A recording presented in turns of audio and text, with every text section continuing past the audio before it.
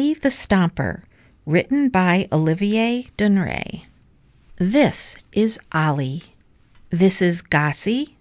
This is Gertie. They are goslings. Gossie wears bright red boots. Gertie wears bright blue boots. Ollie wants boots. Gossie and Gertie tromp in the straw. Ollie stomps after them. Gossie and Gertie romp in the rain. Ollie stomps after them. Gossie and Gertie jump over a puddle.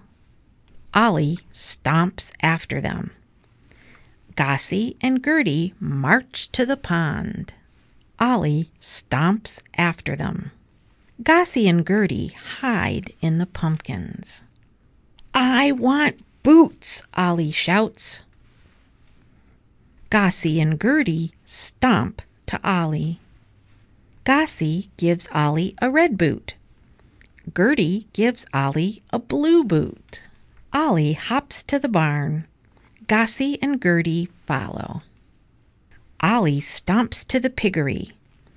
Gossie and Gertie follow. Ollie stares at his boots. "These boots are too hot," Ollie shouts. "Let's go swimming," Ollie shouts. And they do.